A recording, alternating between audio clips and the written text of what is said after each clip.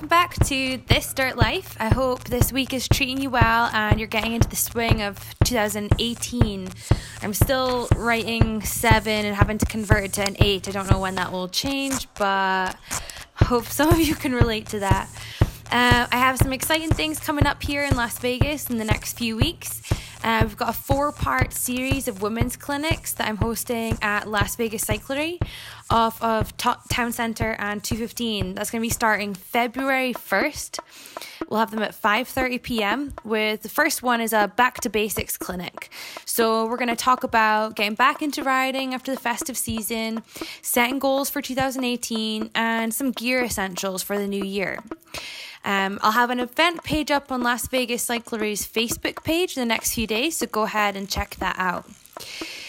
So for today's podcast, I caught up with Brooke Froelich, or I think now Brooke Murray. I think she recently was married, so congratulations on that. I didn't say that to her. Brooke is based out of Salt Lake City, Utah, and is an avid climber, mountain biker, skier, and an incredible mother. I met Brooke at the Specialized Ambassador Summit this past year and knew instantly I just had to talk more with her. She's doing an amazing job of encouraging other women and especially mothers to get out and enjoy the outdoors with and without your kid. She is a great inspiration to me, and honestly she just gives me confidence that, you know, at some point I would like to become a mom, and that's scary as an athlete, I feel like, and it's scary as someone who, you know, I've been very independent for a long time, but she gives me the confidence that, you know what, life's not over. And I know that sounds kind of dramatic, but unfortunately that's kind of still the narrative that we seem to have in society. So she's doing some great work. You can follow Brooke's latest project, Growing a Skier, on YouTube. The interview itself, though, came out so well. I noticed that I dilly-dally a bit at times, so I apologize for that, but I'm not going to waste any more time. So without further ado, please welcome to This Dirt Life, Brooke. Hey, Lisa. Hey. How's it going? Good. How are you? Good. I'm good, thanks. Hopefully it will be pretty quiet around here, so. Oh, you're good. I know. I think we'll be... I think we're both in our own music rooms. I'll have to... I'll see. Got these ones here. Nice. Ooh, there we go. Anyway, cool. First of all, awesome. Happy birthday. Thank you. Are you doing anything exciting today? I had a phone call with Finland this morning, and then Pat made me an awesome breakfast, and then we're gonna go skiing for a couple hours. Phone call with Finland? Yeah. What's that about? Are you going to Finland? About, like, there's a clothing company. They make kind of hardcore outdoors clothes for kids, like really little kids. Cool. Because, you know, out there, their kids have to be outside for like 3 to 4 hours a day. Yeah. So they really are supposed to stand up to the test. Wow. So, yeah, I'm excited to try it out and see if they work well, because we kind of have a hard time with Huck, so. Yeah, and then, we're just going to go skiing and then go meet up with family for dinner later tonight, so it'll be fun. Because you're based up in Park City, right? So. Salt Lake City. Salt Lake City. Yeah. Okay, so you're not, are you in the snow, do you guys have snow in Salt Lake City just now? We do have a little bit, like, not a ton, but our mountains, like, we're going to go up to Alta. They've got some good snow. Yeah. So we're kind of on the fence. We were like, should we bring Huck? And it's like, no. I want to, like, be able to, like, not... Yeah. I want to not be a mom for a couple hours. Yeah. That sounds terrible to say. Yeah. Well, thank you so much for being on the podcast today. Thank you. I wanted to catch up with you specifically because I feel like you have so many, like, interesting projects and stuff going on, and you're you're such a great advocate for not only women who want to get outside, but especially mums who like want to get outside and have a life after having a kid as well. Yes. I mean, I'm just a dog mom, but like I feel that I know with my sister Jessica, she's like, you know, she's competes with horses and stuff, and when she was, she had her first baby in August this past year. Gosh, I hope it was August. I'm going to get slaughtered for that if I'm wrong. But, you know, like, I remember leading up to it, you know, everyone was like, oh, well, you're going to sell your horse, right? And she's like, oh gosh, no, why would I? yeah, That's not how this happens. And so I think for so long we had this narrative that once a woman became a mom, like that was then her only calling. And I think you're yeah, doing such a great job of like showing us that's really not the case, and that's actually not healthy either. That's not what you should be. no, You need to have that. So, thanks. let's talk about that first, I guess. So, um, did you always know you wanted to be like an active mom, or what was your preconceived ideas going into motherhood, I guess? Like I remember, so growing up, my mom really gave her life for her kids. Mm-hmm. Like she didn't work after she had us. She was really selfless that way. And we got the new clothes, the new shoes, and she Mm-hmm. didn't. And so I guess when I was younger, I just assumed I would be that kind of mom like her, where, yeah, I was really lucky to have that as a role model, to have someone Yeah. who was so selfless. And then I remember when I found out I was pregnant, there were like happy tears, Yeah. and then there were also some tears of like, oh, Yeah. everything's gonna change. Like, Yeah. and I actually had a lot of my coworkers and friends would be like, it's the same thing like your sister, like, Yeah. I hope you skied enough for a lifetime, and I hope you biked enough for a lifetime. Right. You can kiss your climbing gear goodbye. Yeah. And I remember I was really nervous to tell some of the brands and sponsors I was working with that I was pregnant, because it was just like, I guess I didn't really think there was room for that kind of mom or that kind Right. of um, outdoor adventure. Yeah. And then it really became such a surprise to see how many people were really excited about the content. Right. Excited to see me, like, my doctor. Actually, I had a great doctor who, every time I go in for my doctor's appointments, we talk about what trails we were riding. Yeah. He gave me a lot of guidance as far as what type of riding I could do or couldn't do, and then also what type of skiing I could do or couldn't do. Okay. So, I mean, I did like hiked up a big mountain and skied down it a week before I gave birth, and Wow. went for like a trail run on the snow the day I gave birth. Oh my gosh. So, I mean, I was really lucky to have some support out here as far as and some information about what I could or couldn't do. Yeah. Yeah. And like another thing we talk about is like, so during that time, were you consciously aware of like so for Jessica, I know that there was a point in the pregnancy she was like, I can't ride anymore, not because anyone's like told me I can, like I don't have the balance and Yeah. like my body, my center of gravity has changed so much that I'm not safe. I know I'm not safe. So Yeah. I think like it's important then to like, listening to your body is huge when it comes to that as well. Like, did you like were you able to kind of modify stuff as you went just based on that alone? Or Yeah, I think that's great because, like, before that, I've never considered myself like a true competitive athlete. So I've never been that in tune with my body. So I've always just kind of like, it was not uncommon for me to pass out mountain biking because I would just not have eaten enough or oh my drank gosh. enough, Did you and say pass out? like pass out. I mean, I used to like No. really like not eat much at all. Oh my goodness. And when I got pregnant, I really had to learn to pay attention to my heart rate. Like that was one thing my doctor talked about.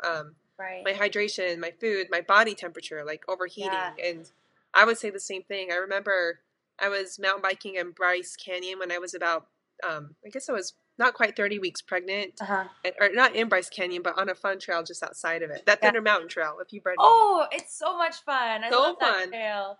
And I remember riding it where I was just like, this is my last ride. Like I remember just having to get off and walk down switchbacks, some of those tight switchbacks, as I was nervous about tipping over with my balance. And that was the thing that was my last ride where I just knew that, it was getting to a point where I couldn't, it just wasn't smart. Right. Yeah. You kind of just know you're like, I'm not in control at this point. And like, yeah, I think it's one of those things. I think that I mean, it's great that that's how you were able to then become more in tune with your body and what it needs and stuff. And so do you feel you've been able to continue that like post pregnancy then? Are you more cognizant of it definitely taught excuse me, it definitely taught me to do that. I don't think I'm always the best at managing it, but oh sorry, I'm gonna kick my no, you're fine. He's just getting loud. That's okay. Okay, I think they're quiet again. Okay. It's definitely taught me to watch that and to keep watching that. So the way I fuel, like eat and drink is totally different. Like I used to always care about my figure, where now I care more about just will I be able to be healthy and you know, especially when I take Puck up in the mountains with me, that's like a huge thing where it's like if I'm not healthy and taking care of myself, I'm not going to be able to take care of him. Right. Yeah. So definitely it's totally changed my approach to life that way, and just the way I plan and perform and yeah.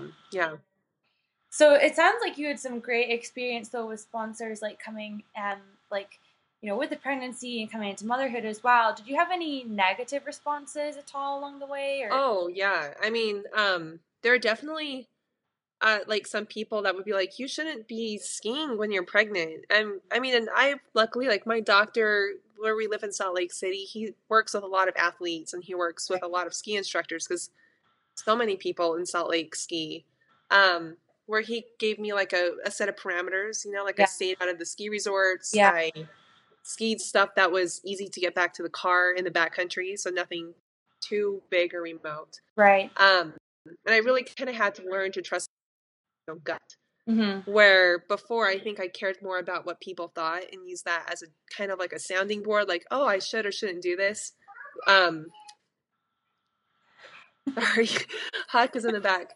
My pregnancy really taught me to really learn to listen to my own gut and to trust it. To consider what people say, but then to really trust my gut at the end of the day. And but did you lose any sponsors like through it? No, I mean, you don't have names. No, there were definitely I wouldn't say I lost any, but there were some relationships of brands I worked with that I just didn't make sense to work with anymore because brands that were more about performance or like risk taking, that kind of really looked up to people doing risk taking things. Like that's just not what I'm interested in doing anymore. Yeah. And not when I was pregnant, and now that I have a son too, where it's like I'd love to ski this, but if I don't make it down, like that would be so bad. Like that would not even worth it. Yeah. And so, like, you do so many things. So you ski, you rock climb, you mountain bike, you go on these hikes. Like, what would you say is like your bread and butter? Like, what's a thing that you feel most at home doing? Oh gosh, that's hard. I would say like part of what makes me feel the most alive and most excited is really finding a new destination and checking it out with Huck because I get to share that with him and it's really exciting to do that.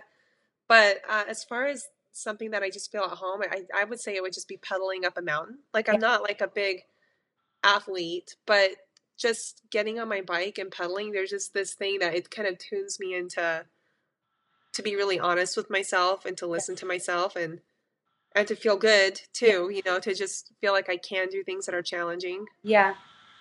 But oh man, but winter's so great too. Like skiing, I know. Something about hiking in the snow too, where it sparkles. Oh, I don't know. That's a hard one. We haven't even been to the snow yet this year because there's really not been that much snow. And then I think this weekend, Brian had got like a huge amount of snow. Yeah. So like excited to hopefully maybe like in the next. Maybe next weekend it would be nice like to get out to Brian Head and get into the snow because we haven't done that this year at all. And fun. I definitely miss it. Did you grow up in Salt Lake City then? Yep. Born and raised. So you've always been like around. That's such a cool climate as well. So like in the summertime, you can be outside all the time, and then in the winter, I guess it's like not as harsh as like some of these places where they're getting pounded with snow and you can't do anything at all. Like, you can like still get around in Salt Lake City, but then you can go up the mountain and then come back to minimal snow, right? Is that right? Yeah, and it's like pretty great. Like honestly, in the valleys of Salt Lake City, it's not that hard to find some trails that are dry. Oh wow! To ride, like you can go out to Antelope Island and you can ride there almost year round. I mean, but I honestly, like growing up, I wasn't really that outdoorsy, and really, I did not at all. Like I mean, getting outside is pretty expensive, and so we might ski as a family once or twice a year. Yeah, but it wasn't. It's just it's expensive and hard, and I was really into violin and piano, so those were kind of my like sports of passion when I was younger. Okay. And it wasn't really until after college that I started to mountain bike or like I loved going to the climbing gym, but I never climbed outside until I was probably almost 25. I mean, maybe 23. I don't know. So I mean, it's never too late to start. Like I think sometimes people think just because they didn't grow up somewhere outdoorsy that like maybe that's just not an opportunity that's there for them. But I don't know. I think anyone can do it. Like it can be there for anyone. And I love, like, I get such a high from going to the ski resort and seeing people that are like in their 50s taking a ski class. Like, I think that's so cool. It really is. And so that's so I feel that I think it's interesting then that you had such a strong root in music and stuff then growing up, because the creativity from that, and then I think that translates a lot to your creativity in like exploring new places and like the mountain biking, the outdoor stuff. Like I think I mean, music is such a huge part of my life and my boyfriend's life and my family. Like both my parents were musicians growing up, and so I do relate a lot of that to like nature as well. Yeah. Do you still play piano or violin? Yeah. Like piano in the background. So yeah, and I actually just hung my violin up like a couple months ago because it was like I would say that music was such a huge part of me growing up, and then after college, I just got really burnt out of it, and so I quit playing for a long time, and I was kind of in this depressed part of life where I mean, we kind of talked about this a little bit. Like I just felt like I kind of lost that sparkle, or kind of lost searching for what made me happy, I guess. And it was kind of interesting just the past few years of my life to get back into music again. And I don't know, I feel like you're right. There's something really similar about music and the outdoors, and maybe part of it is just really tuning into that soulful side of us, like that part of our spirits that just loves joy and expression. And I think maybe changing the purpose of it as well. Like if you've done something, you know, your whole life because of because you know you had to do it for school, or you know working towards like scholarships. I see a lot of kids these days whose parents are so like there's a lot of pressure put on like performance in sport, so like to help them with like scholarships for university. And don't like I totally get it. I mean the cost of university and stuff is so expensive, but then I think it takes away from that passion, or that just the innocence, I guess, of sports and music, or like being outdoors. And so I definitely think that because growing up we went to like we had piano lessons and played different all that kind of different stuff, but it was like more like, you know, I don't know, it's different now as an adult, I guess, because I just go and play piano to play piano, you know, for anyone else but me. And I'm not up to like impress a teacher or do an exam or anything like that. It's just, you can just go and play piano for 5 minutes for 2 hours, and then, but the purpose has changed. It's for you. And did you start racing? If I remember, you haven't been mountain bike racing for that long, right? No. So I when I moved, I had I've done so many sports, I feel like. So growing up, I swam competitively, like in my early teenage years. But I also was a dancer, like from 3 to like 16. Nice. And then at the same time that I was still doing ballet, and I also was doing boxing. So I was a boxer and a ballerina. That's awesome. That's cool. For like a couple of years, and then I kind of stopped everything, and you know, I was in a bit like an unhealthy relationship as well, where I was kind of ridiculed for wanting to go out and run, or ridiculed for going to try and like do something for me, and like, you know, what's the point in that? Like, just kind of, and so I kind of like got away from everything for a couple of years, and then I was working in a gym and started running, and I was terrible. Like I could run for 10 minutes, like nonstop. That was my goal. That was my initial goal, was to try and run for 10 minutes without stopping. That's awesome. And, you know, I worked in it, and I worked on it, and And then I found the sport of triathlon. It was quite a tight knit community back in Scotland, and the races were all really very gritty Scottish races on, oh gosh, in freezing lochs, or yeah. Some of them were just in swimming pools because there just simply wasn't anywhere outdoors to swim. Yeah. And so I did that for a long time, and that's what I was doing when I moved to the States. And I just that's right, yeah.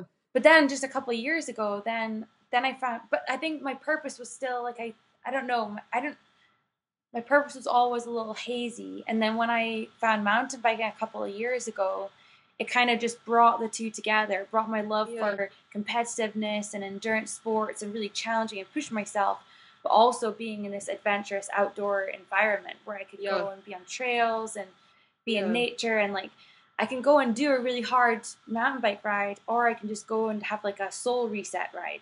You know, like I think it serves both purposes still. So and I love that. I mean, because I think a lot of people think that, like you're kind of talking about with the ridicule, like even if people don't intentionally mean to beat you down. Oh yeah. I think it can be really hard as a woman, and maybe, I don't know, maybe it's for men too, to really feel like it's okay to just do something for the hell of it, and like to push ourselves, even though it's like, why do I care about running for 10 minutes? I don't care about running a marathon. I mean, I think that there's something about that mindset to celebrate, to just be like, I might be really bad. I'm probably the slowest person here in the gym. I'm probably the weakest person lifting. I'm the slowest person on the trail. But just going because you're seeing improvement in yourself, or because you feel happy doing it. I mean, I don't know. That's definitely for me anyway. I know the exercise definitely keeps me level-headed. Like I can see where if I don't exercise for whatever reason, like if I haven't been training, I know that my mental balance kind of gets out of whack, so as much as like training and stuff is, now I race like professionally cross country. I mean, so it's a serious level, so I have to train. But it's also on a personal level so important to me as well, that I'm outdoor and I'm still training and stuff like that also. So how did you get into mountain biking? Was it just situational, like just being in Salt Lake City and surrounded by so many people up there? Or so I was climbing in the climbing gym. It was after college. It was like kind of the first time that I had felt like alive in a couple years, where I was just like, I feel happy and I feel good. I was still kind of like shy and definitely pretty insecure, but I met a couple women that I started climbing with in the gym, and like it was, they really kind of helped me find myself in a way, and we started climbing outside together. And one of my girlfriends invited me to go mountain biking with her and was talking about it, and I remember I was just like, this is not for me. I hate bleeding. I hate falling. Like, I like, this is not the sport for me. And that first year was really hard for me because I was like bleeding and falling every time, and trying trails that were too hard, riding clipless, like using a bike that was too big for me. I mean, it was, oh gosh, it wasn't really love at first sight for me for mountain biking. But I remember it was about a year, like the next season, that I started to go on rides by myself, when it like clicked. Because I think a lot of the sports I had done, you had to do with someone. Like climbing, you need a partner. Right. But it was really that kind of like you're talking about. It was like that first time that I really felt like I was doing something for me. Yeah. And like doing something that was like hard, like even something about researching a trail online and being like, I don't know if I can find the trailhead, and it might be like too hard, and this loop is 7 miles, and like, oh, like I'm going to be away from the car. But doing it and proving that I could, that I really started to feel a high. And I was in a really bad relationship, and I think that was kind of the first time in my life that I really felt independent and strong. I felt like strongly independent, and I really felt like I could believe in myself and believe in my abilities, which sounds like a poster, believe in yourself. But it's really true. It kind of proved to me that I could believe in my own abilities, and believe in my wits and my brain and my strength, and get out there and make it home in time and have a really fun time. Like it was like a high feeling to just pedal in the trees and right. Yeah. That's cool. I think that there's I often I often like wonder about that. Like, what are our turning points, like for various situations, or when we feel like we're like stuck in these ruts. I don't think that. Um, I think when we're stuck in maybe bad situations or just in like a lull, Yeah. or a bit of a funk, and I think at the time when you're going through it, like it's not really clear how you get out of it, but Yeah. usually there's a defining moment, and then you're like, no, I can do this. This is it, and you feel Yeah. that spark, and so it's nice to be able to kind of promote that then as well. And so for so your main jobs, I guess, you're a social media influencer, Mm-hmm. and you work in a genetic researching lab, right? Yep. Yep. That's super cool. Yeah, Tell us I about love it. that. So that was my degree. My what I studied in school was neuroscience, and I loved it. I love the hands-on stuff. I do a lot of molecular biology, so a lot of cloning. So it's kind of looking at chunks of DNA and stitching them together, and then making transgenic fish lines. So maybe fish that have cells that glow red in the eye or different parts of the body. So that they're kind of used for tools for research. And I loved it, and I always thought I'd go to grad school. Uh-huh. And then after a year, probably like 6 months of working, it just kind of hit me that that wasn't my passion. It was like I loved doing it, Right. but I would hear people be excited to like talk about articles they read, and I realized like this isn't me. Like I love doing the work, I love Yeah. the hands-on stuff, but I don't have that same passion as everybody else to um my other coworkers that were like, "Did you see what was published last night?" Like I just Right. in my time off of work, I wasn't reading science papers, No. and I think I had just gotten in this track where I was like, "This is what I'm studying in school. This is what my career will be." Mm-hmm. That I hadn't really thought outside of the box, and Mm-hmm. so it was kind of like a self-esteem hit to be like, "I'm doing something that I'm never really going to be like truly great at." Like I'm good at it, and I like doing what I Yeah. do, Yeah. but I was never gonna be like making it just I just never felt like I was really gonna do something that was gonna change the world or like Right. that a passion for me. Yeah. But I love it, and I still do it, and Yeah. it's probably my favorite day of the week is the day I work in the lab. But Yeah. yeah. That's cool. So, I'm getting stuck on my. I'm getting all hung up on my questions now. Okay. um, okay. So work in there, and then so you work with Specialized as well. Uh-huh. And so, are you? Do you have any projects with them coming up? Or, So some of the work we're doing with Specialized is actually one of my good friends started this mountain biking club in Salt Lake City that I help lead rides with and stuff called Women Mountain Biking. And what I love about it sorry. is if we have a women's mountain biking club in Salt Lake. Mm-hmm. And we have a lot of group rides, and I know you see this with your group rides. Mm-hmm. It's something that's really exciting to me. I lead the beginner rides, so I love seeing like the beginners come out on the trail and watching them progress through the season. Yeah. Because my first, like we were talking about, like my first rides were not great. Yeah. So I love like helping women find like the right trail, the right tweaks on their bike, Right. and making it feel really accessible. Yeah. Just So how can people find this group, like online and stuff? so if you're in Salt Lake City or Utah, like northern Utah, it's called Women MTB. Okay. And we work with a local bike shop called Bingham Cyclery, and the owner is a woman, and like her big passion is really helping women fall in love with biking and make Mm-hmm. it feel accessible. And I don't know, I think that's it's really exciting to be a part of. Yeah. I remember we were both at the Specialized camp, and we were talking about kits for like Yeah. mountain bikers and stuff, and that's something that Yeah.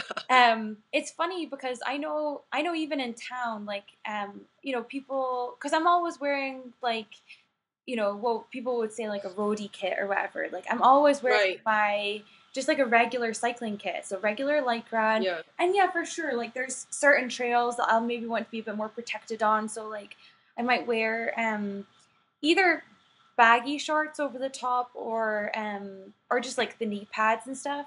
Yeah. For the Yeah. most part, I'm in like a Lycra kit because you know That's what majority serves you. does, yeah, and it serves me, and it's also comfortable for me, Yeah. And I don't feel that women should feel pressured to look a certain way to be a mountain biker. Yeah. Like, I think that there's this preconceived notion that to be a female mountain biker, you need to be one of the boys. Like, you need to be one of the boys, and you need to wear baggy stuff, and, you know, that's just not the case at all. Yeah. And sure, there are girls who will want to wear that stuff, and like, and that's totally fine, because you that's want to them. do it. Yeah, like, do it. But I think that I think women coming into it, because I've had comments on, like, on the trails, or like, really? Oh yeah, like, there's been a couple guys, and they'll, like, you know, maybe like make fun. They're like, well, who's this girl? You know, she's obviously in the wrong place. You know, she's out in her roadie kit, and like, she's this trail, and then you might, like, you know, smoke them down that section, or like, you know, or they get caught up on something, and you have to ride by them and be like, hey, have a good ride, or whatever. And but it's just, I think, what do you think are other hurdles that women face, like, entering some of these more, like, adventure type sports, like the climbing, the mountain biking, and really just, like, any kind of outdoor adventure stuff? I mean, I feel like, you know, you kind of hit it on the head when you said a lot of women think, like, this just isn't for me. Like, I'm just not that girl. Like, you look at, you know, you might look at, you know, I don't know, like the professional climbers, like Sasha, or some of these super inspirational women, and you're like, I don't have a six pack. Like, I'm not a climber. Or like you said, I personally don't like the way I look in baggies, so I never wear them on the trail. But if I thought I had to look like that downhill girl, I would not want to do that, because I would just feel like, not because of the clothes, but because I don't identify with that. And so I think part of just seeing that there isn't a mold, you know, that you can come into these sports and approach them with you and what you have, and really grow with it. I think that's a hurdle we have, because I think a lot of times society tells us, like, this is the type of person that does this, and if you are that type of person, you can do this. Where really, like, I feel like adventure sports are for everybody, and mountain biking is for everybody. You know, there's not a woman in the world that even my mom, like, we could go ride a fire road on a bike in capris and a helmet, and have a, you know, a beautiful time. And you know, like, kind of you're saying, there are those moments where you're next to people that might judge you. But one thing I love about biking, or, you know, skinning up a track in the mountains, is that there's so much of the time that it's just you and the trail. Like, it's you and your bike, or you and your skis, and your breathing and the headspace. Like, all of that is just your head and your being in the moment. And it kind of takes you away from competing on a track, or you know, I look like a beater most of the time in the backcountry. Like, I you know, have my tank top on, and like my old ski pants, and if anyone were to see me, I'd look like a junk show. But I don't feel that way. Like, I feel like the very best version of myself. Do you feel like you've always been confident to do that? Like, I think I'm just in the last, like, couple of years feeling confident to just wear what I want to wear on the trail. And a lot of the time, like, if people see me out on the trails here, like, a lot of the time I have, like, ridiculous kind of kits on. No, I didn't always feel confident doing that. I mean, I think like, a lot of the outdoor adventure sports really kind of helped me encounter that, like, insecurity that I maybe had, you know, in high school about trying to fit in, or college. Like, I went to a very conservative religious university, and so I didn't really fit in there. And I think a lot of these things really kind of helped me deal with feeling out of place, and just feeling like, you know, as humans, like, the best version of ourselves isn't really a mold of anybody else. Like, being the most true and best and successful and fulfilled version of ourselves, there's really nothing to compare. You can't compare to anybody. Like, you're making that plan up. And I think that's something that I have, like, I'm the oldest of 4 siblings, and I have 4 younger cousins as well, and talking with them all, I can see now, having gone through my whole 20s and seeing them at various stages in their 20s, I think that's something that we kind of learn with age and experience and time, is, like, being okay. It's okay to be. It's kind of letting go of all those preconceived beliefs of self-confidence and self-esteem that I feel like is really quite deeply rooted in like your teenage years. Yeah. Like I know even like in my early 20s, I felt like so like I had to prove myself to fit in certain Yeah. places and stuff, and I remember that being really important that I did that for, and I felt that that was really important for work, for sports, for friends, and you know I don't feel like looking back I don't feel like it got me anywhere because ultimately at the end of the day then I wasn't truly me, and then I think people will always eventually figure that out, you know, and then you Yeah. kind of end up in a place where you're not true to who you are, and so it's definitely, but trying to explain that and trying to explain that to like, I mean it's always difficult explaining that to like family or sibling, you know, younger siblings Yeah. and stuff who Yeah. just want to figure it out for themselves, and that's good, but I just wonder if there's like a better way that we can kind of model that to like our to this next generation who's coming up through those years, like so they don't have to go through, I don't know, maybe that's just an important part though as well, like to go through that struggle, you know, like Well, I don't I know. think, like, I mean, not to just keep on talking about Specialized, I guess it's like our connection to each other. So Yeah, that's easy to talk about. But I love seeing the programs they have for kids, like the Little yeah, Bellas or the kids in school, because I really feel like there's a lot of these lessons that you really can learn on your own, whether it's on a bike or on the trail. And I think, mm, for me, that was kind of what helped me encounter that.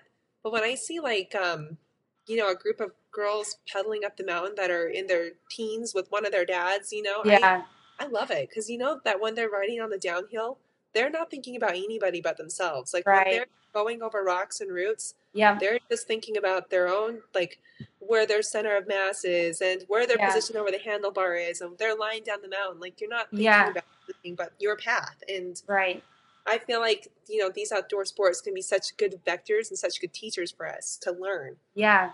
So And really kids, just by so I guess just by like by encouraging everyone to kind of get out and do these kind of things is really like all we can do to kind of help with that. I think so. I think it's a big way to help. I mean, Yeah. and I think, we're a lot of us more and more having these conversations about like you're saying, it's okay to be different. It's great to be different. If you're Yeah. not different, what are you really contributing to the table? Like you're not bringing Right. anything to the table unless you have a unique perspective to a Yeah. challenge Yeah. or a solution. Yeah. I love, these conversations that we're having for women specifically, but I think they're such good role models for our youth Yeah. and the Which next is a generation. good segue onto your latest project, the Growing a Skier. Yeah. That I loved it. So Thanks. I shared this on my Facebook page recently, but um I mean you can describe the project as well, but it's just so, Huck's laugh in that video is the most Yeah. adorable thing. Yeah. So go ahead and just tell us a bit more about this project that you've got. Okay, so this project I'm working on with Ski Utah is called Grow a Skier, and growing a skier. And the big thing I'm wanting to show is just how to get your family on the mountain together, and what that looks like, and to make it feel easy and accessible. Because, Mm-hmm. like I said, I didn't really grow up as a ski family, and a lot of that was because my dad was working a lot and money, and Mm-hmm. I don't know. As kids, we probably just didn't seem all that interested in it. Like it was Mm-hmm. probably a big pain in the ass to take three kids up the mountain when you know who knows how I don't know what it looked like to my parents, but Yeah. we were probably really hard for them.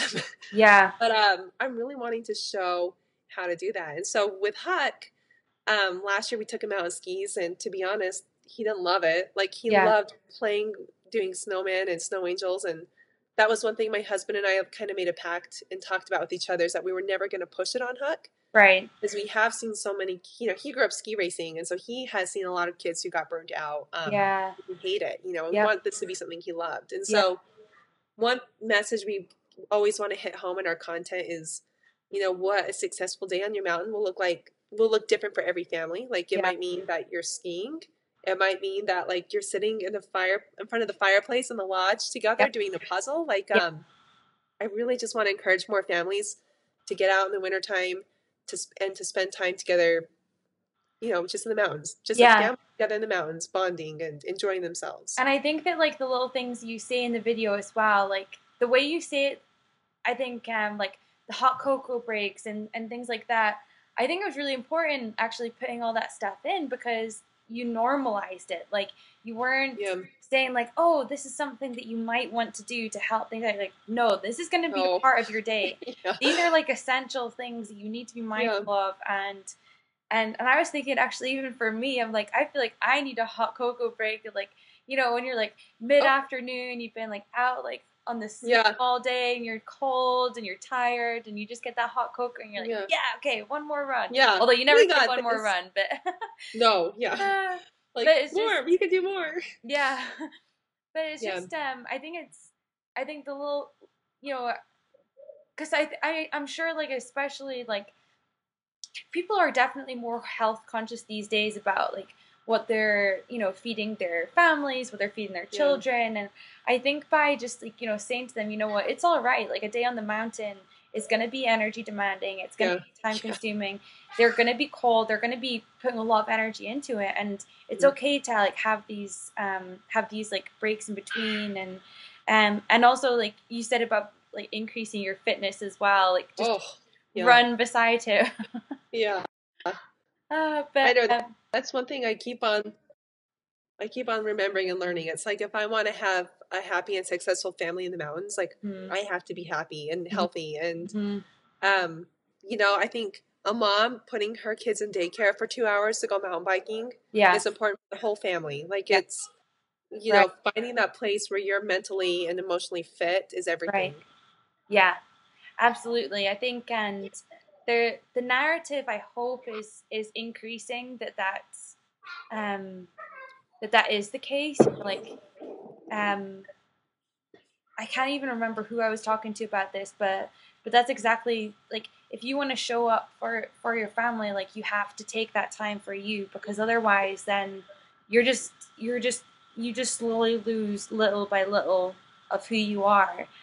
And although I mean, like, I don't have this personal experience in that I am a mother, but I've heard it from friends and family where, you know, they've maybe come to this realization, the hard way perhaps, and I think that it's good to like change that narrative. It's good as well. We're seeing a lot more like female athletes who are embracing motherhood, but also embracing the fact that they're not going to stop doing what they're doing. We're seeing Gwen Jorgensen, who is like, you know, she was Olympic champion, world champion, just phenomenal triathlete. And now she's had a baby and now she's actually got Olympic marathon running marathon in her sights now. And then we've got like Rose Grant, who is a mountain biker for the Pivot team, but I know that she found out she was pregnant, like I think right as she got brought onto the Pivot team. And I remember reading a story about her that she was nervous about what they were going to say. And they were like, no, like we'll support you. And now she's mountain bike marathon national champion. And, you know, so I think we're slowly starting to change the narrative. But I think unfortunately, like these are still somewhat like, they're not mainstream sports. So we're not like seeing this, you know, like people aren't turning on their television to watch like a bike. ESPN and the marathon is on there or whatever, you know. So I think there's still some work to do, but I think people like you are such a phenomenal like social media presence that having that really helps to like distribute that message. Yeah, women are strong. I mean, people would say in the past about being pregnant, like, it's a condition or like a predicament. And I mean, there's really interesting research that's done about how your hormones during pregnancy can give you like this extra adrenaline or energy. And I feel like, you know, being pregnant and then having my son has brought out these other like I can pull all-nighters now. That's something I couldn't barely do in college. Like you have this almost superpower strength at times that comes out. And at the same time, I mean, I've really learned it's important to be gentle with myself and my son and not to think that I have to be a superwoman all the time, but to say, you know, oh, it's 2:00 and I haven't showered yet. But I did get some work done, and I've been a kick-ass mom today. I've been a super cool mom today. You know, I think it's a balance of both. Learning to be, you know, forgive yourself and be patient with yourself, and, you know, really remember at the end of the day, like, you want to perform well and do well, but it's more important that you're a great mom and you're a great human, that you feel happy with who you are and your children are happy, you know. Absolutely. Amen to that. Well, I wanted to talk to you about one more thing before we wrap things up, and that was your breath and mindfulness. So, first of all, do you do yoga or meditation? That a little bit. Like, I've just started meditating a little bit more just a couple weeks ago from a book I was reading, but you know, I haven't really practiced yoga since I was pregnant. I guess it was kind of taking that time out of the day. There was always something else I wanted. I would rather go mountain biking than do yoga if I had an hour. And so I guess the reason I'm asking about that is we talked about like how important your breath is, and I really liked what you said there. And I think you talked about how, you know, you like climbing specifically taught you how your breathing can hurt or help you. And I think that's like a huge part of, you know, essentially that's a huge part of what yoga and meditation is about, is being mindful of the breath and mindful of the power of the breath and how that affects your mental and physical well-being. And you'd said, you know, like when you breathe more deeply and steadily, you can feel yourself like physically relaxed. Loosen up. And so I think, is that something that you practice? I guess then, is that something you're looking to practice more of outside of sports, or you think that sports is really just like that's your meditation? I mean, I am actually. So I've just read a great book that was kind of talking more about meditation, and I think, you know, success coming from positive thinking and visualization. What was the book? Have you read The Universe Has Your Back? No. By Gabby Bernstein. Okay. It's a good one. You'll have to check it out.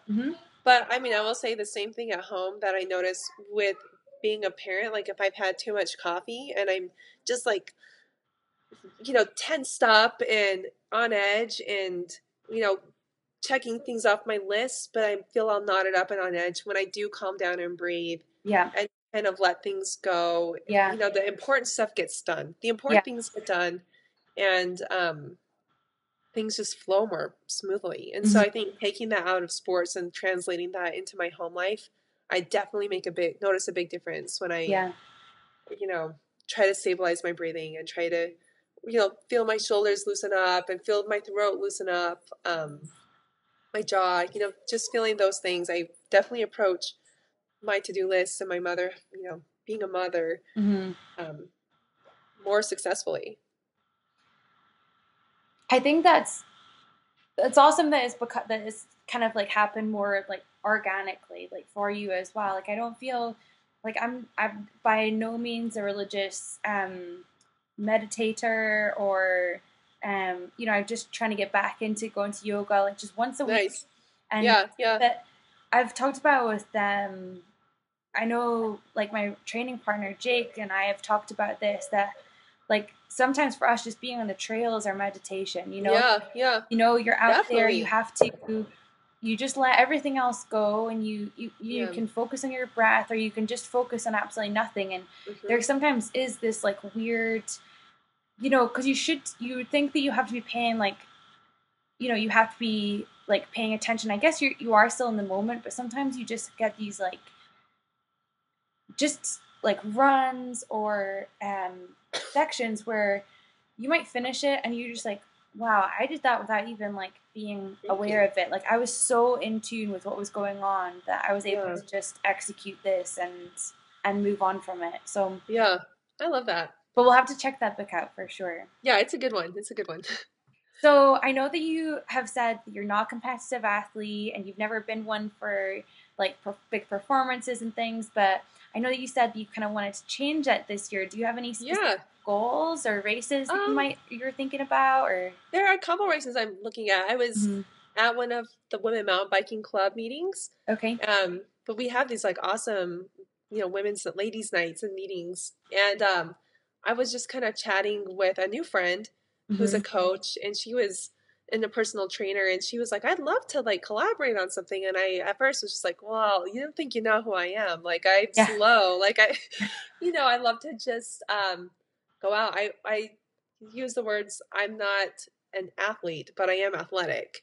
Right. And it was kind of interesting talking to her because she also does some sports psychology, and she's like, "Oh, like that kind of language can really hold you back. Like you don't have to be competing and be number one, but that doesn't mean that you can't make physical goals, right, and go towards them." And so, so I've got when I get home in February, I've got a couple trips coming up the next few weeks. But when I get home in February, I'm going to start working with her a little bit on some training. And nice. like I said, I'm not expecting to win first at anything or really trying to, but I'm really looking forward to setting some physical goals and working towards them, because I've gotten used to my fitness, my outdoor activity is born more for like mental, emotional, and a workout. It hasn't really been after a goal. So I'm excited to try to set like a goal. Yeah. And I think it's important. Everyone, I think people sometimes go into like events or racings with maybe their mindset is like they're just shooting for that podium finish, or maybe they don't really know what to expect from a race. If they do a race and they're like middle of the pack or back of the pack, do they feel like they failed? Like, and I think that it's important to kind of identify that everyone has, like, it's interesting you said you're not an athlete but you're athletic. Like, so then it's like, then we come down to like a much bigger conversation, like, well, what defines being an athlete? Like what makes an athlete? I would like absolutely say that you're an athlete, but I think that our goals like have to be I mean, even for me, like I am by no means front of the pack pro mountain biker. Like I've just started this sport. I'm so new to this sport, and there's so many stronger more experienced athletes that I'm surrounded by, that by changing my mindset and changing my goal, I can still stay motivated and not be disheartened. Like if I have, maybe I could finish maybe second to last, but if I've hit all my personal goals for that race, then I can still stay, I've still achieved what I set out to achieve. And that might sound like, oh, maybe I'm setting it too low, but you just have to stay, you have kind of just have to stay motivated and not be unrealistic in your expectations of what eventing or racing is to you. And that's so different for everyone. I think that's another reason why perhaps like we don't see, like, there is still such a discrepancy between like female athletes in racing and male athletes. I mean, it's rare that you would even see like 25% women to 75% men, like often it's even less than that. So I think, just, just getting people out there and competing in events, it gives you a personal goal for the next time. Or, well, I felt really comfortable racing up until about an hour into it, and then I felt tired. Like I want to be able to get to 1:15 and then I feel tired, like, so setting those like endurance goals or speed goals or whatever it is. And so, you know what, I think it kind of, this part just kind of ties back to what you were saying earlier about just feeling like it was okay to make a goal. Like you were kind of saying that, like, you'd had people be like, who are you doing this for? Like, why are you doing this? And I think there's this thing in our spirits and personalities where maybe we feel kind of discouraged or insecure about that. But I think there is something about, being willing to sign up for a race or an event and just feeling like, hey, I belong at the table too. And I am setting this goal. I don't know who I'm doing it for. I'm not having a list of sponsors on my jersey. I'm just trying to finish this race, and I'm trying to do 5 minutes better than last time, or do as well as I, I think there's something about feeling and taking some ownership and feeling like we have that same opportunity and entitlement and belonging, and setting those goals, because we all deserve to kind of to sit at that table. We all deserve to make a goal for ourselves and to work on it, even if no one's watching or even if we're not doing great. Like, right. We belong too. So absolutely. Man, so inspired now. I'm going to go sign up for every single race. I feel stoked after talking to you. I wish you lived a little closer. I know. Well, I think we'll be coming out to Park City, I think, soon for, I think we're planning to come up to Park City for snowboarding. So, cool. So maybe when we come up, we should get some coffee together or something. Absolutely, we should. Well, I'll let you go for now. I know you've got a busy day, and have a wonderful birthday. And let's stay in touch, okay? Okay, thanks, Lisa. Sounds good. Sounds good. Talk soon. Bye. Bye. Thanks again to Brooke for coming on the podcast, and thank you guys for listening. Remember to subscribe to the podcast on iTunes and Stitcher. You can also follow us and get some more information and background info on the Fuel Talk website. We'll be back next Thursday with another fun-filled podcast, and hopefully I will be able to reveal a massive project that I'm working on and super stoked to announce. But I'm trying to get a couple more details in place, but stay tuned for next week because you're gonna want to hear about it. All right, guys. Well, have fun. We got some rain here in Las Vegas, so get out and enjoy that hero dirt if you're out here. In the meantime, stay dirty, my friends.